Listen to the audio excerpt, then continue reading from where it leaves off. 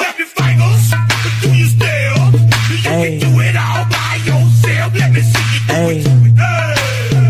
Let me see you do it.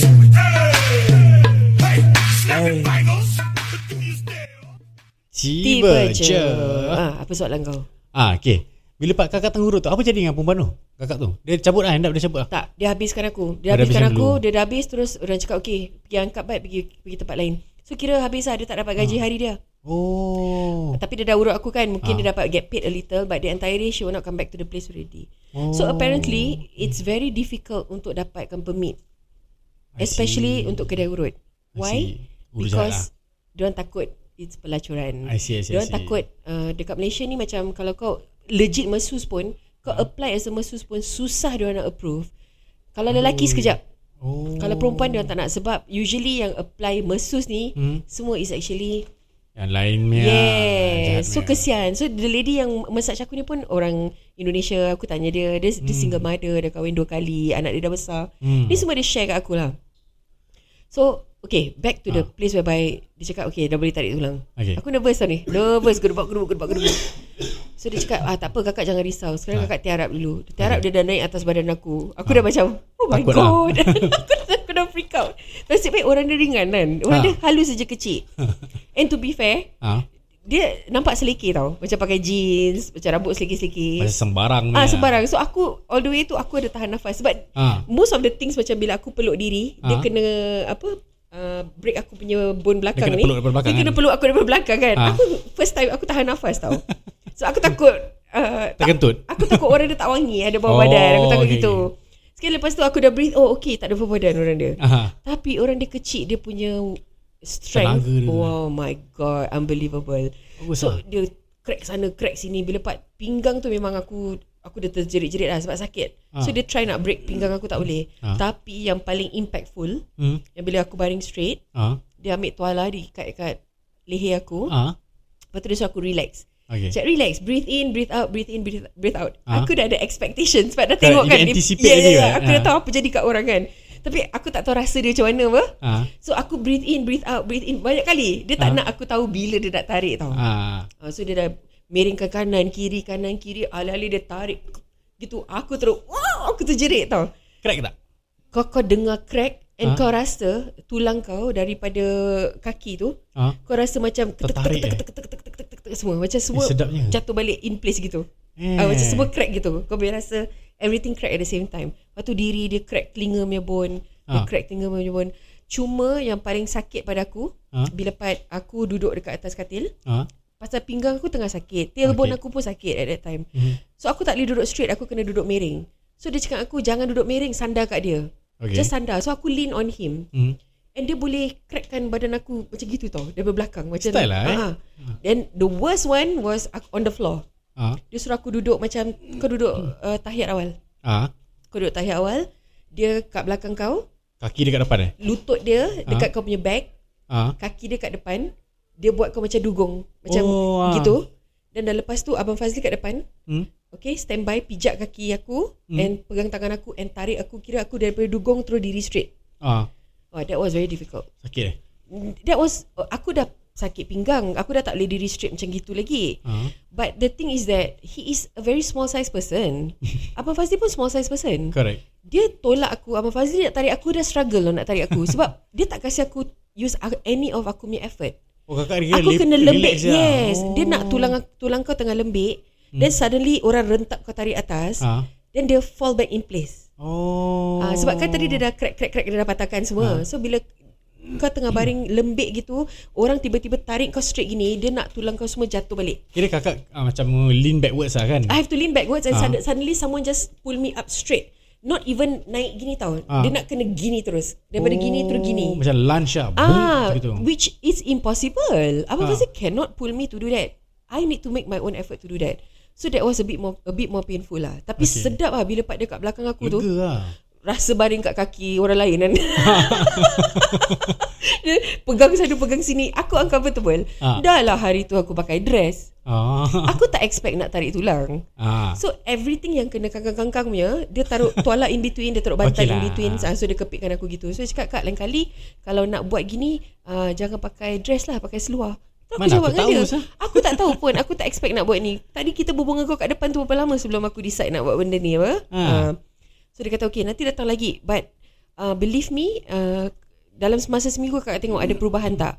Kalau tak ada perubahan, baru kakak nak kena datang balik buat lagi. Tapi selalunya after a week you will see a huge difference. And true enough Dah 1 week. My back is totally okay. Dah okay lah. Dah tak Tapi ada. you need to go like once a month. Correct. So my next plan is to go again. Aku nak buat bekam. Okay. Aku buat terapi lagi sekali. I want to do bekam. I've never tried to do bekam. Oh, I so think scared. Ira has done it before. Yes. Ira pernah. Dulu kan aku pernah panggil satu makcik ni datang rumah. Then baring dia buat bekam. I want to try. I have the cups, you know. Is it? I have Tapi the cups. tu bekam angin kan? Tu bekam angin. Kalau nak bekam darah, kau nak kena beli yang pen dia tu lah. Dia ketek lepas tu dia bekam. Okay lah, bekam is a sunnah way of, it's called hijamah something like that kan. So dia macam sunnah untuk recycle kau punya blood kan. I see. So darah-darah kotor tu semua akan keluar. Tapi ringan tak badan lepas bekam? Sakit tak? Sakit dia macam mana aku nak cakap no lah. Kalau kau dah biasa tindik sana sini, tak sakit lah. Dia tak pernah tindik. Kau jangan bohong. Tak pernah tindik. Kau tak pernah tindik ke? Lidah je. Habis dia macam kau rasa macam a few needles masuk gitu je. Tapi bila sedut tu kau akan rasa sakit. Sakit-sakit sedap lah. The first suck from the thing kan, bila darah kau nak keluar tu kan. Pasal angin dia ketat kan. Kau rasa sakit kat tempat situ saja. Berdenyut-denyut. Then after that dia dah tak ada. Dia bukan sakit, dia discomfort. Discomfort lah. Okay, you takut sakit tapi you enjoy pain. So maybe I will like it. Dia macam sakit-sakit sedap lah. Sakit-sakit sedap lah. Then maybe I will enjoy it. Yeah, you should lah. Tapi siapa banyak apa? Ada dekat podcast lain ada. Correct. Ada advertising. Correct. That one mahal. Tu consider mahal. That one mahal. There's others that's a lot cheaper.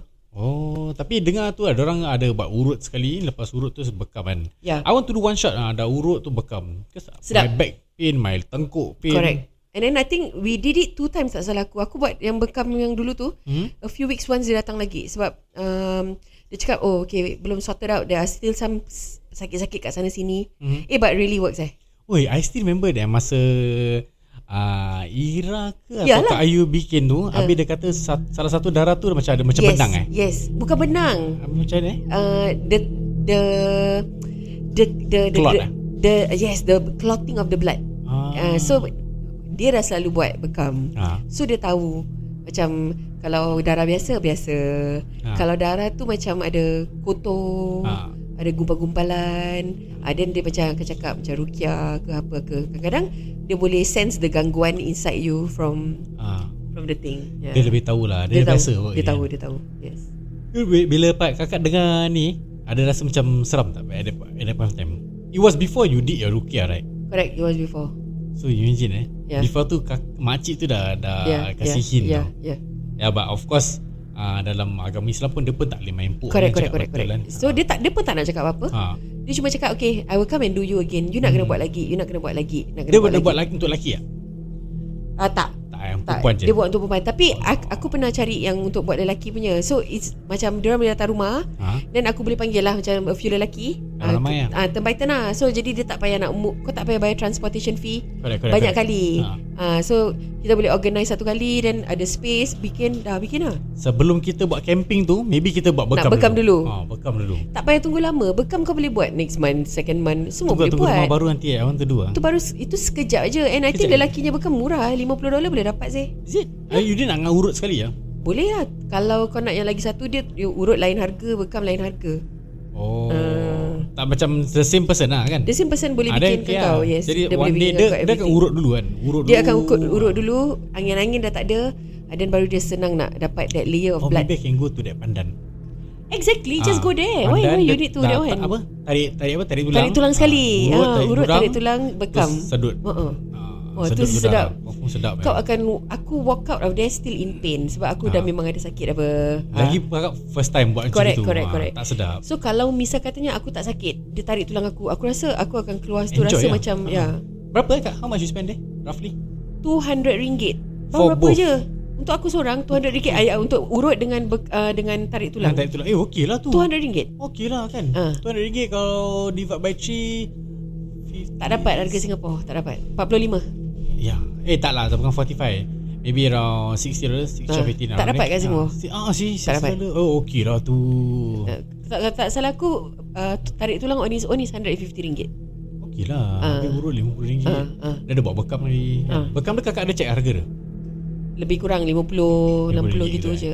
Okay lah, I should go lah. You should go there. Dia ada lelaki dengan perempuan. Okay lah. And then kalau kau pergi dengan Ira boleh do something at the same time. Kau boleh do something. Kalau sekarang dia tengah mengandung, memang dia tak boleh buat apa-apa lah. Tengok je lah. Makan kat luar tu ada tempat makanan. Yes. Makan je lah. Karaoke lah dengan pakcik-pakcik yang kat tepi tu. Dia selalu karaoke out of tune kan. Ambil lagu semua dua. Darah kau manis. Nanti kan ada satu budak perempuan kecil ni nyanyi. Nampak? Datang I went with you kita makan nasi goreng tu. Itu menyampas lah. Geram kita minta cili padi. Nasi dah habis, cili padi tak sampai. Bongok betul. Celaka. Kasih RM100, patah balik RM15. Cakap apa ni? Bau mahal lah makanan aku ni. And then there was this rumour that Pandan nak tutup. Memang Pandan sebelah belakang yang pasar tu dah tutup. Aku rasa they are going to build a condominium there. Kak Noi lah ni. Apa ni Kak Noi? Tapi Pandan yang jual-jual tu belum tutup lagi. Yang tempat jual-jual baju tu mesti ada kan? Yang seorang spa pun cakap belum nak tutup. Lama lagi, tahun depan kot dia cakap. Ini dah macam dulu orang kata dekat Queenstown nak tutup. Sampai sekarang masih ada Queenstown kan? That time masa diorang kata dah keluar kat Facebook tau, Queenstown closing sale. Yudi dengan Ira pergi sana, bawa $200. Beli seluar, beli kasut, beli baju. Pasal baju FBT dia, biasa baju FBT maybe satu around $20. Situ 3 for 20 atau 3 for $10. So beli banyak-banyak baju sport masih healthy lagi, masih aktif. So beli macam-macam. Saya dapat tahu next year nampak lagi kat situ sampai hari ni. Tapi kedai-kedai dalam masih ada juga? Masih banyak. The same shop is still there. Dah sedang cakap closing down sale. Entah lah. Akan tak jadi lah. Tapi Queenstown they have to do something. Ada kapak. Aku tak suka sangat. Kapak dia tadi Yudi tersalah masuk tau. Yudi masuk tu kapak. Ingatkan nak pergi Queenstown. Dah masuk kapak, less than 1 minute keluar balik $2. Kapak dia tak boleh make it. Kapak dia punya lah sempit. Sempit. Tapi ada one thing bagus, ada car wash kat sana. Saya masih tengah tunggu. Oh, is it? Ada car wash. Car wash dia I heard lah from friends, orang kata bagus lah. Sana bagus. Quality lah. Car wash kat sana quality. I see. Dah ada buatkan waxing sekali. Kau should appreciate kau punya life sekarang yang masih belum ada sakit-sakit ni semua. Dah sakit-sakit. Saya tengkuk lah. I think my tengkuk I need to, if I sleep, I want to sleep comfortably. I cannot put any pillow. Dan tidur straight gitu. Baru sedap, bangun sedap. Aku tak boleh. Aku kalau tidur gitu confirm aku vertigo. Dia tak boleh letak pillow, sakit lah. My head needs to be slightly elevated. Then kau cakap kau dah start rasa sakit-sakit kan. Waktu dia tarik tulang aku, dia shoulder aku, dia cakap shoulder kita perfect tau. Pasal aku kerja, kita duduk office kan. Kita banyak jalan tangan saja. So walaupun shoulder kita tension, kita punya bones kat shoulder area tak ada issue. Jadi daripada dulu. So it could be your sleeping position. Maybe. Jadi suka tidur baring. Miring ke kanan. Miring kanan. Yes. So dia cakap, even orang tarik tulang pun cakap aku, jangan make it a habit to tidur terlentang, especially kita perempuan. Kalau kau berdiri, perempuan berdiri dia sandar dekat tembok, dia ada lekuk, ada gap. Sebab kita ada buntut. Kan? Some lelaki ada buntut. But lelaki punya is meant to be more straight. Tak sebesar lah. Lekuk dia tak dalam. So macam aku buntut besar, lagi lekuk kita makin dalam. Meja lah tu, meja. So that's why hips, pinggang perempuan akan selalu sakit. Sebab kita punya weight distribution is not throughout. Weight distribution kita banyak resting on our waist. Kakak ada pernah terimagine nanti kakak dah tua dah 50 ke 60 lebih. Nanti macam kakak tu yang macam makcik-makcik yang selalu jalan sengit-sengit. Have you ever thought like one day you be like them? No. Dengan tudung, Ira, kau sini kau, Ira, sini. Aku tak pernah imagine diri aku gitu. Aku always imagine aku to be a very hip old person. Gelang sampai ke siku. No, I'm not. I don't think I will ever stray into that manner. Duduk kedai kopi tiap number 4D. No lah, I think I'll be very hip. If I'm not hip, I'm gonna be all covered throughout. Lipat-lipat je. Ini I really tunggu my tengkuk rabat. Kakak daripada dulu kan dengar Yudi kata. Aku akan plan dengan Kak Noi untuk pergi Pandan untuk bekam. Because that day aku tak bekam kan. Aku cuma massage dengan tarik tulang. Dan Kak Noi nak tarik tulang. Kalau perempuan mengandung boleh bekam?